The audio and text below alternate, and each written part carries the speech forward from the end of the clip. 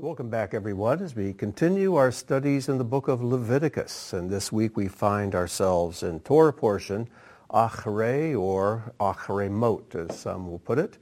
And it derives its name from the first verse, which is Leviticus 16, chapter 16, verse 1.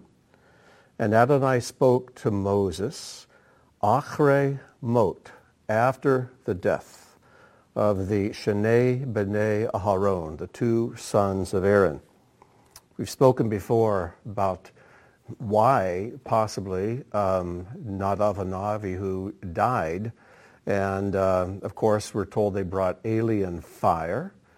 And we're also given an indication here that they entered behind the curtain, the paraket, into the Holy of Holies. There's also an indication that they were drinking. And what's interesting is that those three words, Shnei B'nai Aharon, two sons of Aaron, if you take the last letter of each of those three words, it spells Yud, Yud, Nun, which is the Hebrew word for yayin, wine. So maybe there's a hint there that they were drinking a bit and kind of lost control and overstepped themselves. But the question I want to ask is this. Here we are in chapter 16. And it says that God spoke to Moses after the deaths of Aaron's two sons. And it begins to give him instructions about how the proper way is of entering into the Holy of Holies. And the question is this. Nadav and Avihu died way back at the beginning of chapter 10. Chapter 10. Here we're in chapter 16.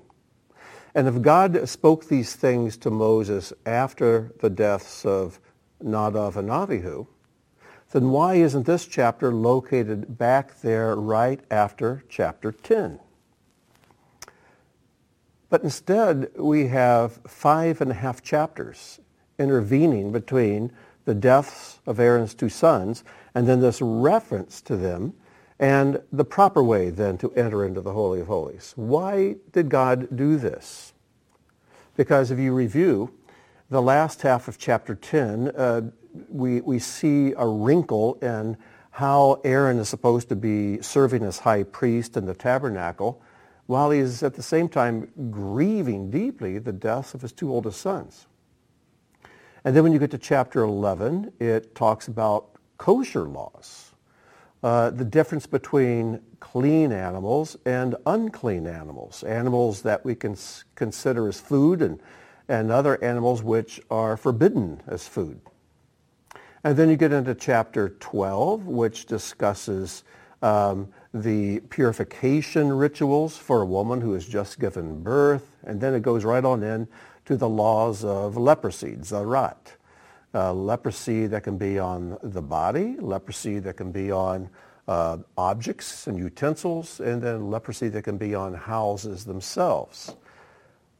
Why do we have these 5.5 chapters between the death of Aaron's two sons and then the discussion of kind of what went wrong and then how to repair it, and the proper way of approaching God?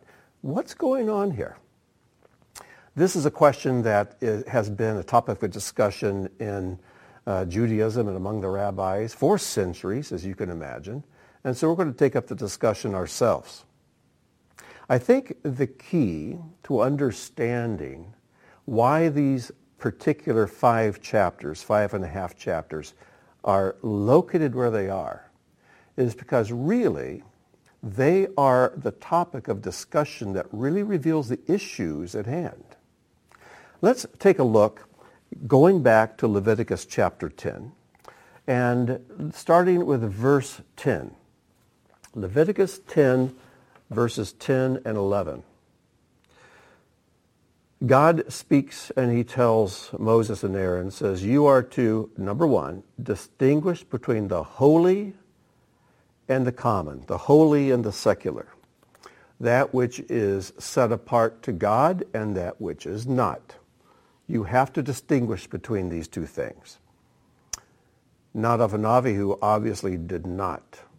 They couldn't tell which fire was holy and which fire was alien. The second thing, and between the unclean and the clean. And this would explain why we have the commandments concerning clean and unclean animals. And all through the discussion of zarat, leprosy, the priest must distinguish and state whether the person is tahor, clean, or he's tameh, he's unclean, and has to live outside the camp. And a third thing, you are to teach the people of Israel all the statutes. The statutes. Your translation may use a different term. It may use the term decrees. But whatever the term is there, we must understand that in Hebrew, it's the word chukim. Chukim, right there. That's not a very straight line. Chukim. And the rabbis tell us that chukim, of all the different kinds of laws and rules that God gives, the chukim are very unique in that they're illogical.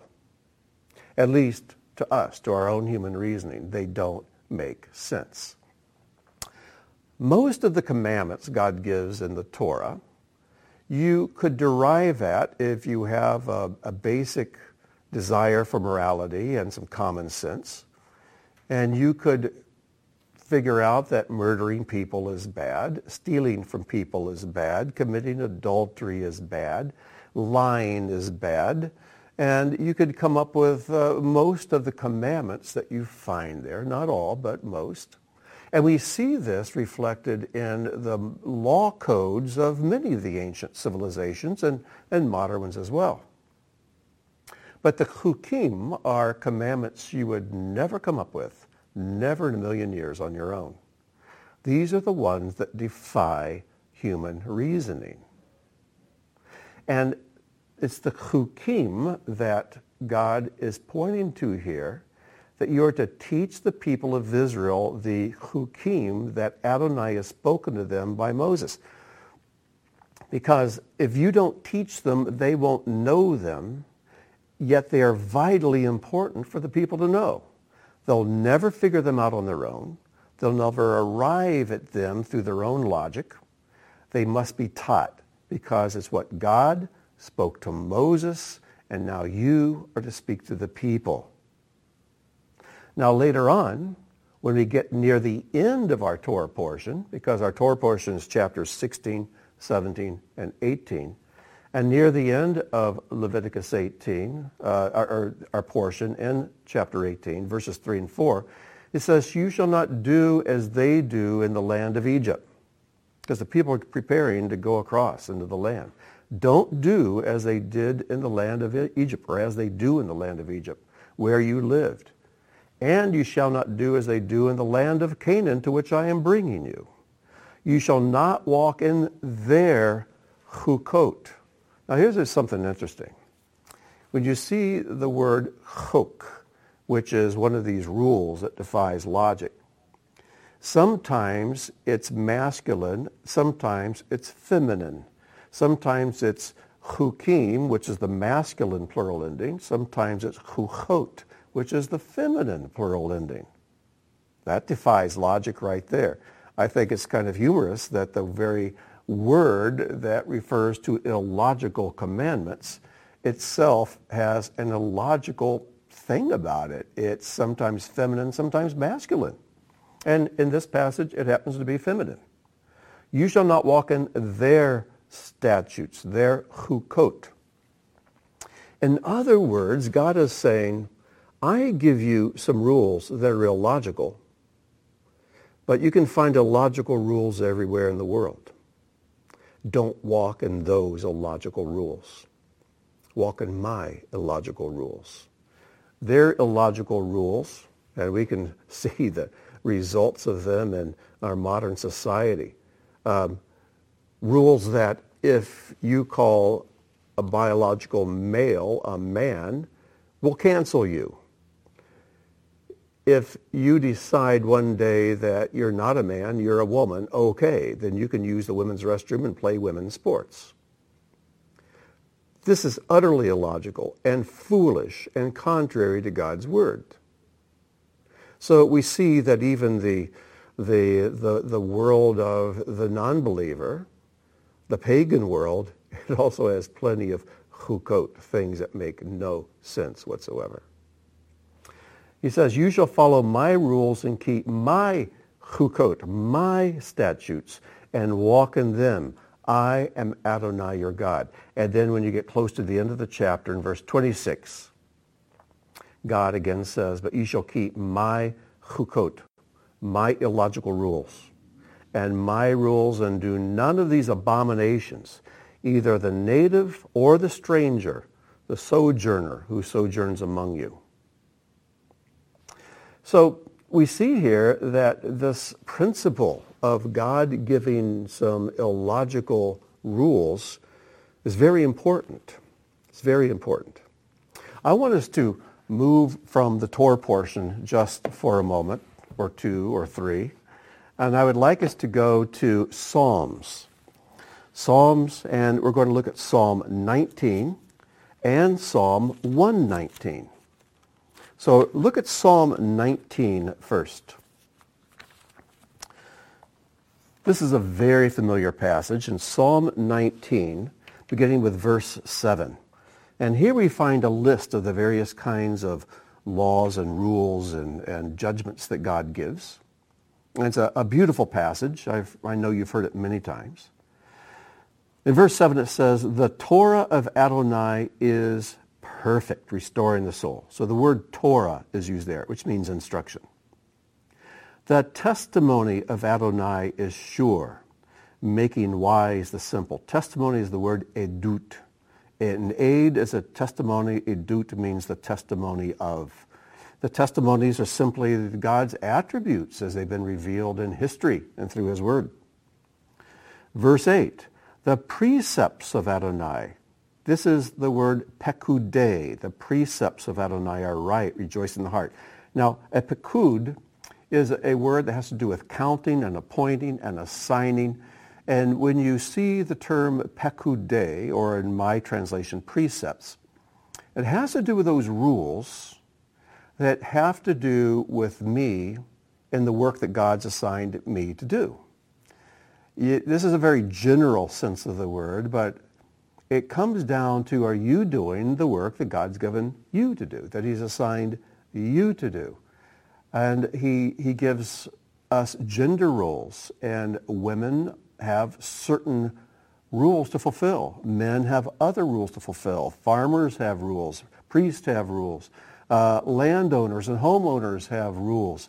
What are the rules that apply to your life? What are the rules that have to do with you and your calling and the position in this world that God has assigned you? He has rules for judges, for leaders, for those in a position of service, and those in a position of serving by being in a position of rulership. And then the next phrase says the commandment, the mitzvah, the commandment. This is a mitzvah is the kind of commandment a general would give his army. And do this, just do it. Be brave and go forward and do it. The mitzvah of Adonai is pure, enlightening the eyes. In other words, if you want to understand God's mitzvot, do them. When we do them, our eyes are enlightened and we see things more clearly. And then it says, the fear of Adonai is clean, enduring forever. The judgments, this is the mishpatim. We have a section in the book of Exodus called mishpatim. And the mishpatim have to do primarily with the rules governing relationships.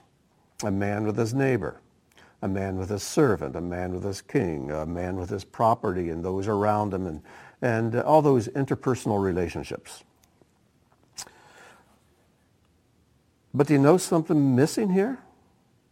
It goes on, the mishpatim of Adonai are true. They are righteous altogether. They're more desirable than gold, just as much fine gold, sweeter also than honey, and the drippings of the honeycomb. Moreover, by them your servant is warned, and keeping them is great reward as you go on. You notice that chukot, chukim, are not listed. That's odd. Why aren't they here in this list? And I think the reason is, a couple of things, is because the chukot are hidden from us.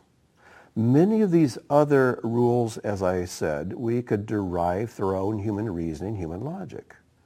The chukim and chukot, you can't do that. But if you back up one chapter, back up to chapter 18 and verse 22, it says, "For all of his mishpatim were before me, and I did not put away his chukot from me." It's interesting that these, the last one of our list in chapter 19, and then chukot are put here a chapter earlier. I think God's hand was all over the arrangement and the order of the Psalms when they were put together into this book.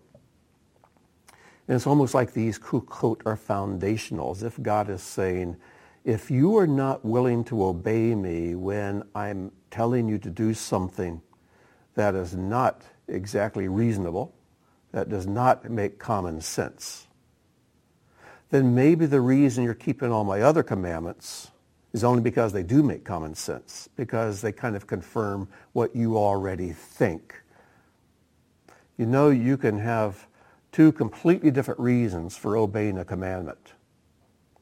We should obey it because God said it, not just because it makes sense. And we should obey it because God said it, even when it does not make sense. So in chapter 18, we see Mishpatim and the Chukot standing by themselves. But now let's go to chapter 119, Psalm 119, the longest psalm in the Bible and the longest chapter in the Bible. And the entire psalm is a psalm of praise to God for his Torah, for his rules, because it's by his rules that we can live life the way we're meant to live it.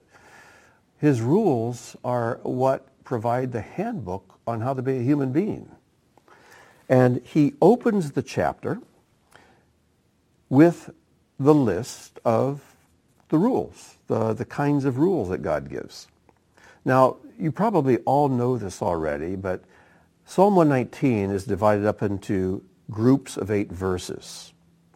And you may have in your Bible right above the first verse the word Aleph, and maybe the Hebrew letter Aleph, because each of the first 8 verses in Hebrew begin with the letter Aleph. Then each of the next 8 verses begin with the letter Beit. Each of the next 8 verses begin with the letter Gimel, and it works its way all the way through the 22 letters of the alphabet until you come to the letter Tav. And so that's why the chapter is so long. Why groups of 8? 8's the number of life. And it's by God's Torah and by his instructions that we live. So let's jump right in. How blessed are those whose way is blameless, who walk in the Torah of Adonai. How blessed are those who observe his idut, his testimonies, who seek him with all their heart. They also do no unrighteousness. They walk in his ways. You have ordained your pekudim, your precepts, that we should keep them diligently. Oh, that my ways may be established to keep your chok, your statutes. There's the word. It's included here. But let's go on. Then I shall not be ashamed. It's very interesting. Oh, that my ways may be established to keep your illogical commandments. Then I won't be ashamed. I can only imagine the shame of us believers, and I include myself in this, who abstained from obeying God in certain areas because what he told us to do wasn't logical. What will be our excuse when we do stand face to face with him? And he asks us, why didn't you do that? What are you going to say? What am I going to say? Well, it didn't make sense. That I can hear the Lord saying, oh, so it's your logic that's your God. It's your logic that's your master and not me. And he'll say to me, Grant, aren't you the one always quoting the verse that my ways or God's ways are higher than our ways and his thoughts than our thoughts? So if I'm giving you an order, wouldn't you expect it to be something outside your realm of logic? It's quite convicting to my heart. I hope it is to yours. Then I shall not be ashamed when I look upon all your mitzvah, your mitzvot, your commandments. But let's go on and finish the next 2 verses. I shall give thanks to you with uprightness of heart when I learn your righteous mishpot, your mishpatim. I shall keep your statutes. And there's the word chok again. It's found twice in this list. It's found twice. It's almost as if here in Psalm 119, David is making up for the omission in Psalm 19. So why am I dwelling so much on this? The reason is because our Torah portion dwells so much on it, as we've seen here in chapter 18. Nadav and Abihu died because they did what made sense to them, instead of exercising discernment and obedience and patience in following what God says. And there's a very important warning here for us. A book I've been reading, I'm almost finished with it, and one I highly recommend. It's by Rabbi Jonathan Sacks, who passed away here just within the last year or two. And it's called Celebrating Life. It's a small book, and it's a collection of his writings on various important topics in life. And he was a brilliant man and a godly and righteous man. And his writing is really excellent. And I know you'll enjoy it, and it'll bless your heart. It's a book I know I'll be reading again in the future. But as I was thinking about these chukim, God's illogical commands, I was thinking about our society today. Because I don't want you to get the idea that we are to set human reasoning and logic aside altogether. Of course not. It's human logic and reasoning that has provided all of the innovative breakthroughs and inventions and the conveniences that we all enjoy today. But boy, it sure hasn't done a single thing for our moral code, for making us better people, for making us more godly people, because human logic simply was not designed to make us better people. It was designed to help us make better cars. And as enlightenment has continued, and as we've grown scientifically and technologically, we have continued to put aside the things that don't make logical sense. Things like the Bible, things like the Torah, the things like traditional morality. And we have suffered greatly as a society because of this. So I'm going to read you a paragraph from Rabbi Sacks' essay called Losing Our Way. He's talking about how the culture has declined, especially since the 60s, over the last 50, 60, 70 years. It says, one of the most telling indicators of what has changed came in a comparison between schools in 1940 and 1990, 50 years apart. Teachers were asked the following questions. What are the 7 most serious problems you encounter among your pupils? The 7 most serious problems. In 1940, the answers were these: talking out of turn, chewing gum, making noise, running in corridors, cutting in line, not wearing school uniform, dropping litter. Go 50 years into the future, 1990. In reply to the same questions, teachers answered drug abuse, alcohol abuse, teenage pregnancy, suicide, rape, robbery, assault. Think about that for a moment. We've advanced technologically, but we have fallen so far when it comes to our morality, to our moral compass, to our standards. Human reasoning and logic has not helped us to one iota in becoming more godly people. You know, little children are born with this innate ability to believe things that don't make logical sense. And the Master tells us we must become like a little child to enter the kingdom of heaven. Now, that doesn't mean you have to be like a little child to go to heaven when you die. He's talking about entering the kingdom right here and now, experiencing kingdom life here and now. And when we can have faith like a little child, we can begin to experience the joy and the light and the intimacy with God that he wants us to enjoy. But sometimes we start getting a little sophisticated. And as we grow older, this innate ability to just believe God, even when things he tells us to do are illogical, that tends to erode and decline.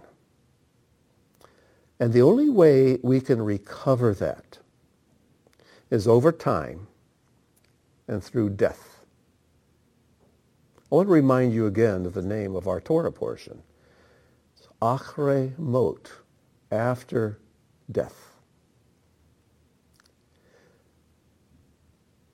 And I know that in my own life, there are so many times I relied on my own human reasoning and my logic. And, you know, there's a way that seems right to a man, but the end thereof is death. And I've experienced that a number of times, and probably you have too. And it's only after death, achrei mot, that we can begin to return to just a humble embrace of God's direction.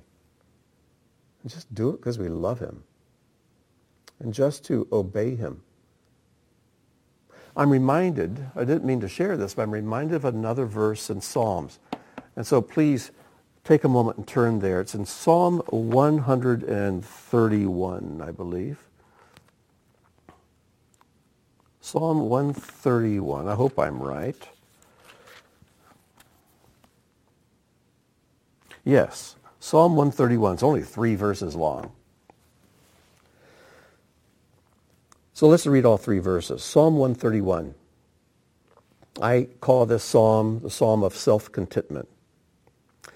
Adonai, my heart is not proud, nor my eyes haughty, nor do I involve myself in great matters or in things too difficult for me. Surely I have composed and quieted my soul. Like a weaned child rest on his mother. My soul is like a weaned child on me. O Israel, hope in Adonai from this time forth and forever. It's that middle verse, verse 2. Like a weaned child rest on or against his mother. My soul is like a weaned child within me. Think of this image for a second. A child that is not yet weaned rests on its mother's breast because it needs the nourishment she can provide. But that's not what's being spoken of here. He says, like a weaned child.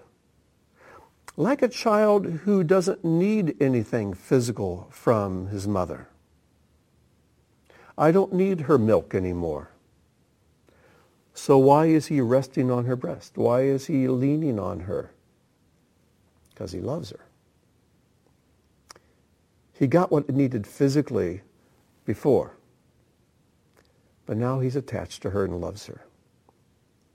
There are many places in Scripture where God takes on a feminine aspect. And even Yeshua says, that God wanted to gather you like a hen gathers her chicks. And there are other places. But here is one of my favorites. Because I think God, he gives us everything we need physically as El Shaddai. He gives us all that we need. Then after we get going, we tend to distance ourselves from him. Like, thank you very much, but I'll take it from here. But achrei mot, after we have been beaten up by this world, died to our own way of doing things, we come back and we, like a weaned child, rest against him. And if you haven't reached that point yet, I pray it happens soon. I pray that quickly and soon you'll come to God, not because of what you need from him, but simply because you love him and you want to be close to him. Those are the kinds of people who, like little children, can begin to enter the kingdom of heaven and experience it here on earth.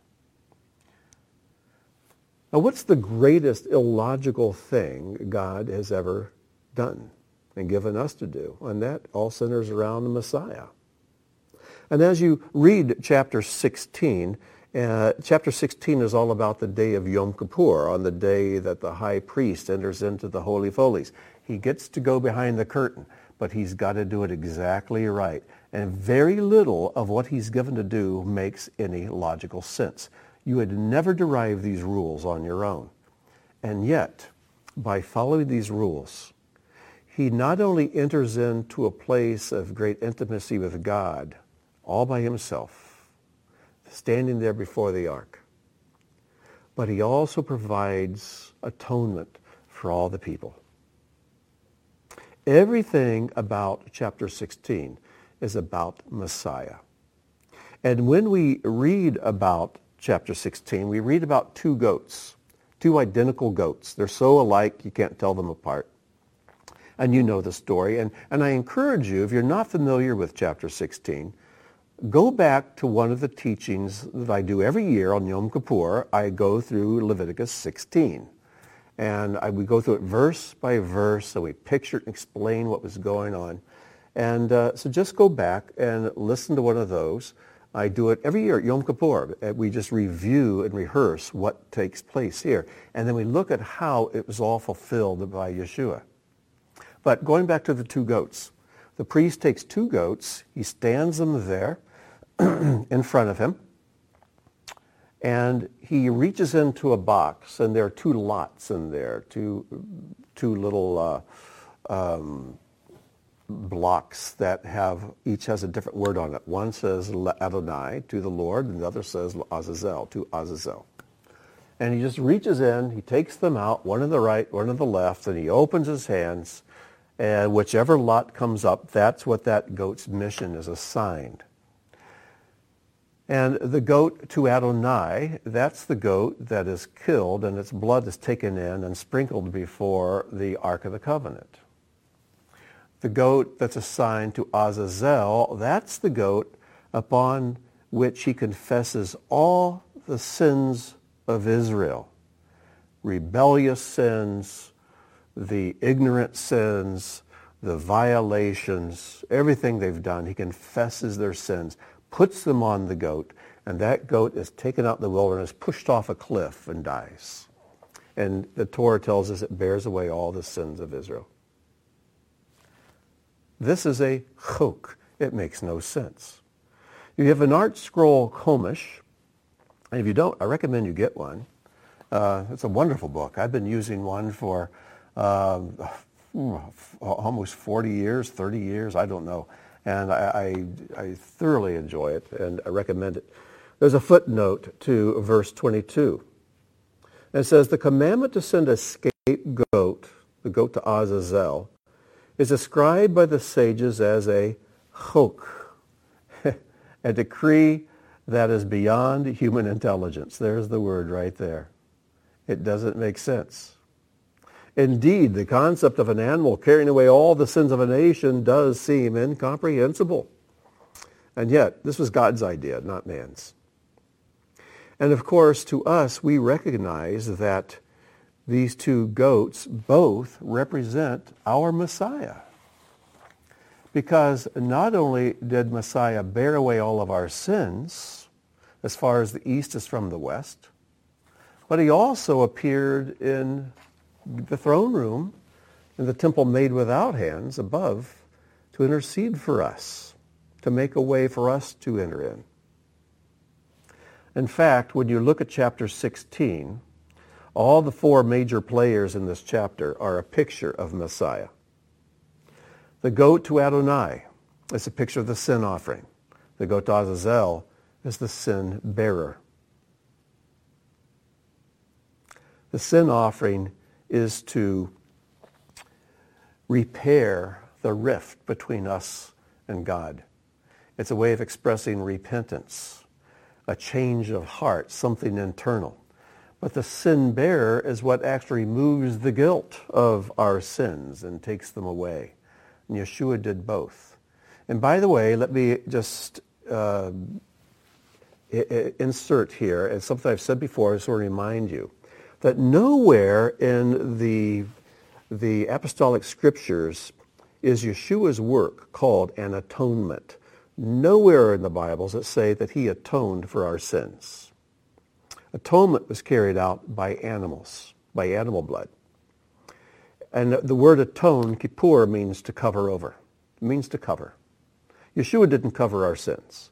Yeshua did something far, far better. He removed them. He took them away. He didn't paint over the dirt.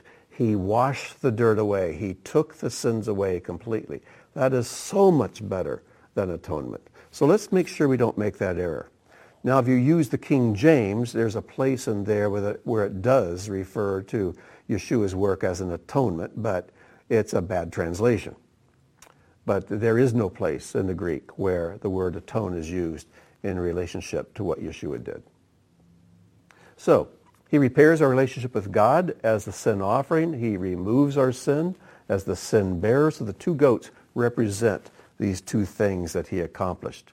In fact, let's jump ahead just for a moment to John 20, verse 17. Remember when Yeshua rose from the dead? Mary comes to him, Mary Magdalene, at the tomb, and when she realizes who he is, she just latches on to him. You can imagine they're probably both laughing, and she's just hugging on him. She can't believe that my master is alive.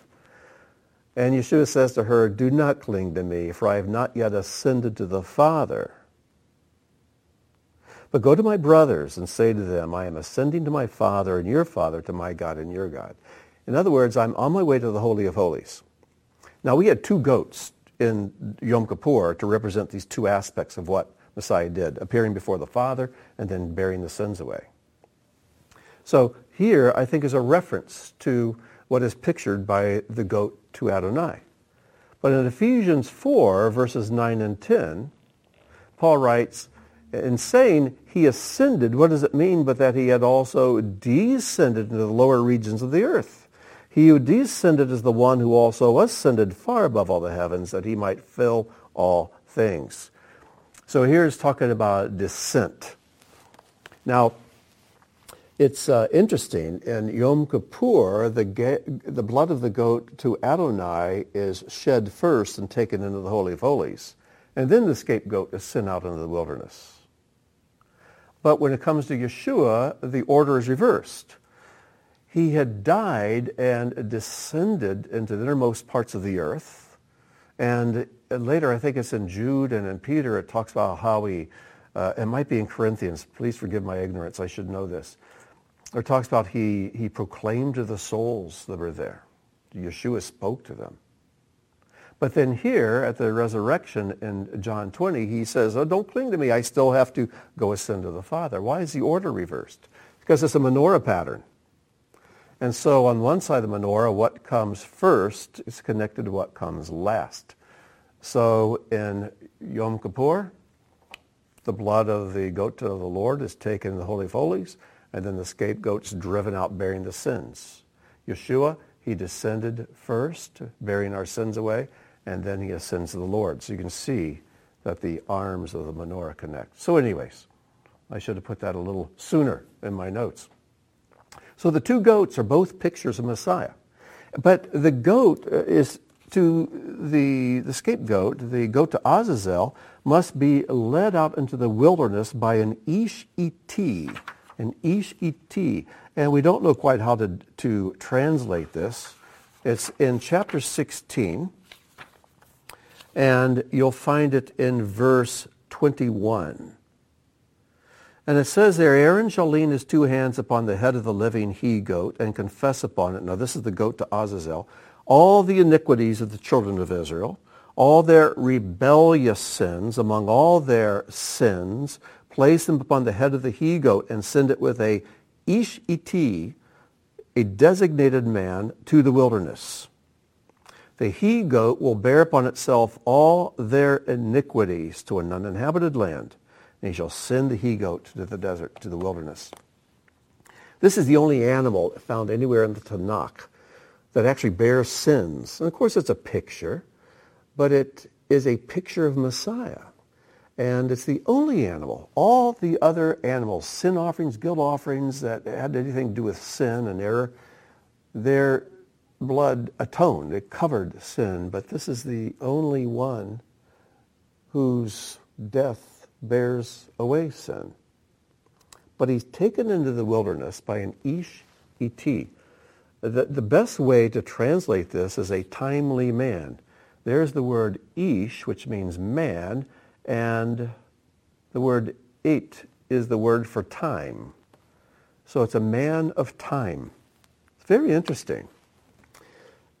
And you can make of it what you will, but this also is a picture of Yeshua.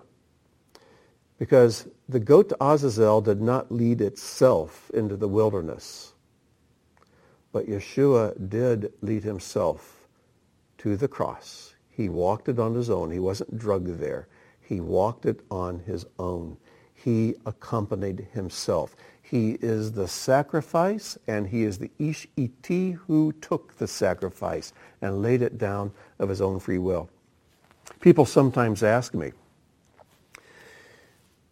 if it's Messiah's sinlessness that makes him the fit sacrifice to take away our sins, then why not a baby? A baby is sinless. Or why not a lamb? A lamb is sinless. And the reason is because a baby or a lamb can't choose it. The only fit sacrifice to remove our sins is one who can choose to do it himself. And that is Yeshua. So he's represented by the goat who goes in before the Father to intercede for us and to repair our relationship, to tear that paraket in half so the way is open. He is the sin bearer, like the goat to Azazel that takes away sins, but he's also the ish iti who chose to do that and overcame his own human nature, and he did have one, to overcome his own resistance and reluctance. Father, be possible, let this cup pass from me. Nevertheless, not my will, but yours be done. He made himself go to the cross. And then the high priest, who's like the MC of all these events, that's also Yeshua. He's our high priest. And the entire book of Hebrews is about that, how he is our high priest. What an incredible chapter, an amazing chapter. And no wonder the commentators in the Art Scroll Chumash say this doesn't make sense. Because only through reading the Gospels and the Apostolic Scriptures and knowing who Yeshua is and what he's done can we possibly interpret the events of chapter 16. Because now they do make sense. And that's the way it is with all of the Kuchim. They don't make sense at first. But when we follow through, they all make perfect sense later. It reminds me of a time when many, many years ago when Robin and I were dating. And I'd gone over to her house, and her little brother was sitting at the dining room table, and he had a cereal box in front of him with some cartoon rabbit. I don't know, it was Kick cereal, whatever. I'm not up on my cereals these days. But there was a rabbit on the front, and he had a piece of paper, and he's looking at the box and trying to draw the rabbit. So when he's done, I was sitting there with him, and he showed it to me, and I lied and told him it looked great. That I said, you want to try this again? I said, I bet you can do it better if you try something different. He said, okay. And so I said, let's do this. I took the cereal box and turned it upside down. So now the rabbit's upside down. Got him a new piece of paper. I says, now draw it. And he looked at me like I was crazy. This made no sense. I said, just humor me. Just try it. So he's like, okay. And so he started drawing. And then when he was finished, we took the box, put it back right side up. Then we took the paper and turned it around. And it was accurate. It looked just like the rabbit on the cereal box. It was far superior to the first rabbit he drew. And it was pretty cool. It was a trick I learned from a book I read called Drawing on the Right Side of the Brain, or drawing on the left side of the brain, drawing on one of the sides of the brain. Fascinating book. And what happened there, the question is, why did the second drawing look so much better? It's because it caused him to look at the same image in a completely different way. Because when he looked at the image when the box was oriented correctly, all these preconceived notions came up about rabbit's ears and a rabbit's mouth and its eyes, and he kind of drew too much from his own notions of what a rabbit looks like. But when we turned the box upside down, it no longer looked like a cartoon rabbit. It was triangles and arcs and circles and lines. And so he had to put aside all of his preconceived notions of what this is supposed to look like, and he had to draw completely what was there, what presented itself to his mind. And when he did, it was a much better drawing. This is what God does when he gives us his chukim, when he gives us instructions that are outside of our realm of experience, outside of our preconceived notions, not what we're used to doing, not doing things the old way. And now we simply have to draw according to what the information is that's given us. And to do this with God takes a lot more courage than drawing a cartoon rabbit from a cereal box. It takes courage. But you know what? When you do it, the results are phenomenal. They're amazing. Because now we've truly trusted God. We've been tested. Because unlike the other commandments, which all to a degree are a test, this one is truly a test. Will you follow me when it doesn't make sense? You know, when the Israelites came up to the Red Sea, God tells Moses, and Moses tells the people, just be quiet, stand still, and don't be afraid, and behold the salvation of Adonai. And then he's instructed to tell them to go out and walk into the sea.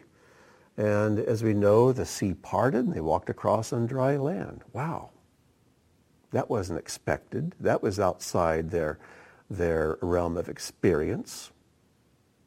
But now let's fast forward to the Gospels, and the disciples are in a boat. Yeshua is not with them. And they're out trying to cross the Sea of Galilee, and a storm comes up, and they're all getting kind of panicky. And maybe while they were in the middle of their fears, they might have thought, wow, if the Master was here, or if Moses was here, they could just part the sea, and we could go across the other side on dry land. Because parting the sea was a new preconceived notion to them. Well, I'm imagining this, of course. But then what did Yeshua do? He came walking on the water. Now there's something new. What a miracle that is. And then he invites Peter to get out of the boat and walk on the water with him.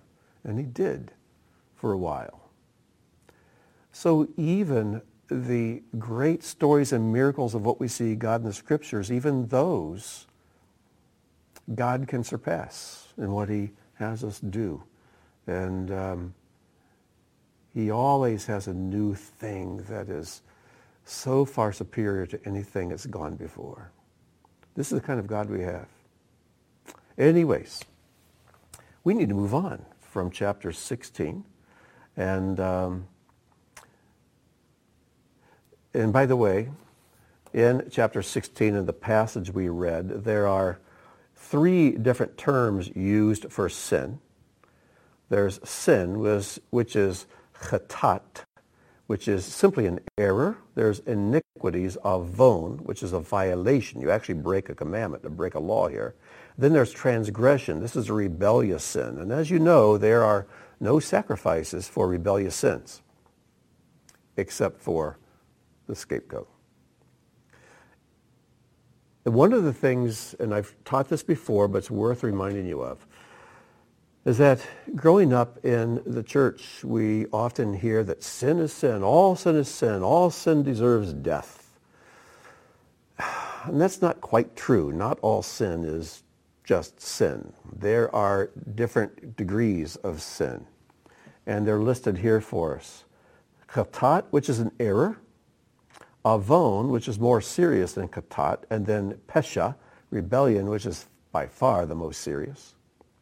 And the analogy I use to describe these is this. You're driving to a friend's house, and you've never been there before, and you have the directions, and maybe you have a GPS, and you accidentally pass their street. You've made an error. But there's no harm done. You lost a little time. You may arrive a little late, and the food may be a little cold when you do arrive, but you haven't broken any laws, and so you circle the block and you get there. That's like chatat. That's an error. Not missing your turn. That's not a sin, but you know what I mean.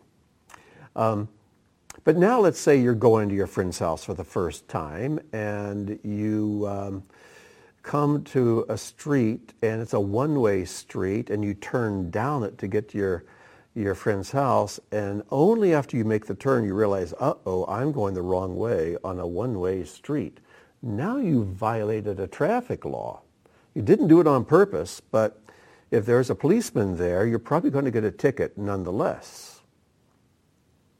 But Pesha is when you turn down that one-way street the wrong way, and you know it's a one-way street, but you don't care. You think you can get away with it and save a little time. That's a rebellious sin. And that by far is more serious than the first two. So just a way to keep these three in mind, because all three are listed there. Well, let's move on. In chapter 17, we have instructions about not bringing sacrifices anywhere except at the tabernacle. Up until this point, and as you read through Genesis, we find that people could build an altar and make sacrifices wherever they wanted to. You see this happening all the time in Genesis with Abraham and Isaac and Jacob. But once the tabernacle is built, once there's a place where God's house is, the rule is you only bring your sacrifices here. And then later when the temple's built, you only bring them here at the temple, on the Temple Mount. This is why there are no sacrifices made today, because there's no temple and there's no priesthood. That's going to change in the future, but we have a commandment not to bring sacrifices anywhere except there. So you can still slaughter an animal and cook it and eat it, but it's not considered a sacrifice unless it's brought to the temple. And then as you come on into chapter 17, chapter 18,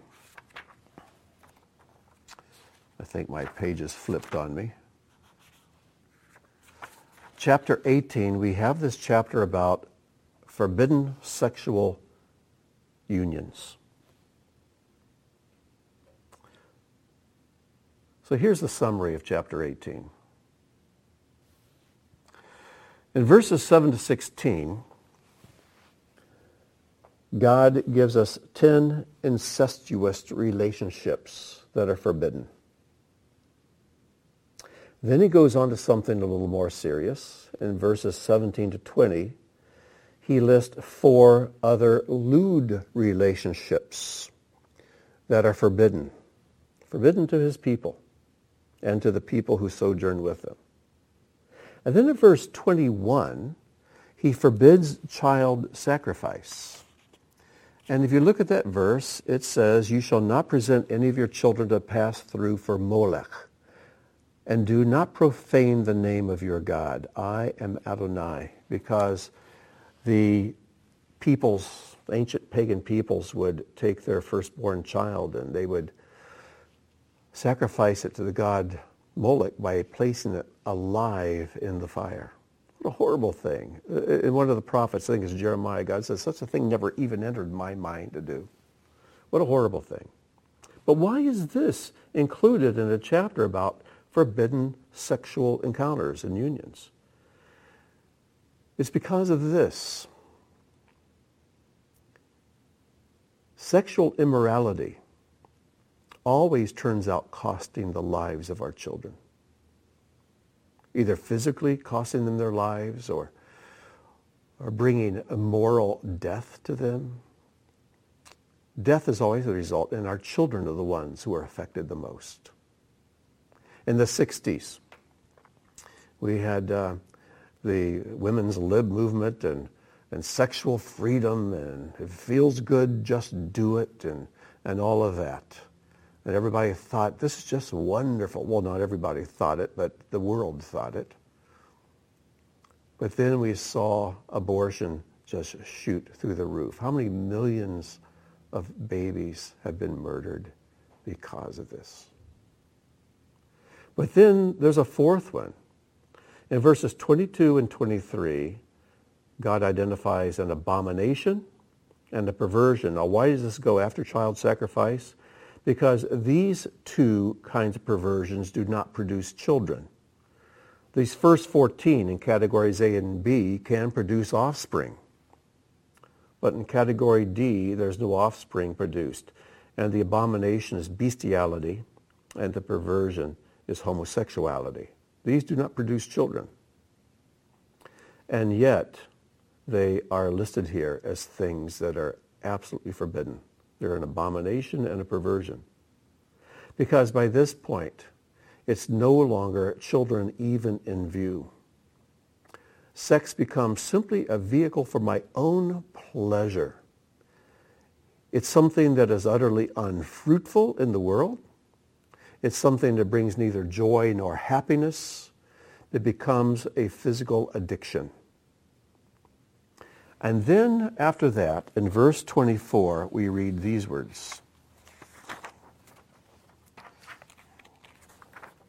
Do not become contaminated through any of these, for through all of these the nations that I expel, this actually means vomit out before you, became contaminated. The land became contaminated, and I recalled its iniquity upon it, and the land disgorged, vomited its inhabitants. But you shall safeguard my decrees, my chukim, and my judgments, and not commit any of these abominations.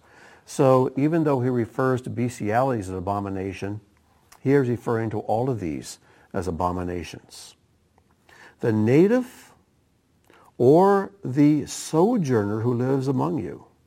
For the inhabitants of the land who are before you committed all these abominations, and the land became contaminated.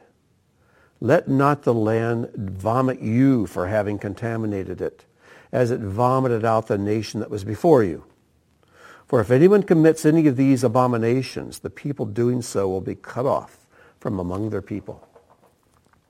And we know from world history that whenever a civilization or a culture reached the point where bestiality, homosexuality, abortion, and these sexual immoral unions are not only permitted but endorsed, that civilization soon fell.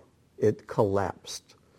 If you wonder why civilizations collapse over history, you'll usually find this pattern. And that should be a warning to us here in the U.S. Here in the U.S., though, things are a little different. Here in the U.S., we see something happening that was prophesied for the end times.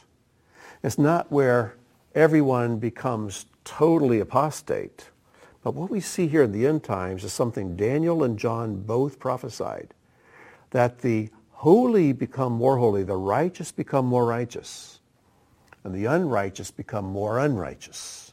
What we see here in the end times is that there are two camps as different as night and day, heading two completely different directions. Unlike other falls in civilizations, this one has a dividing line where there are two separate groups.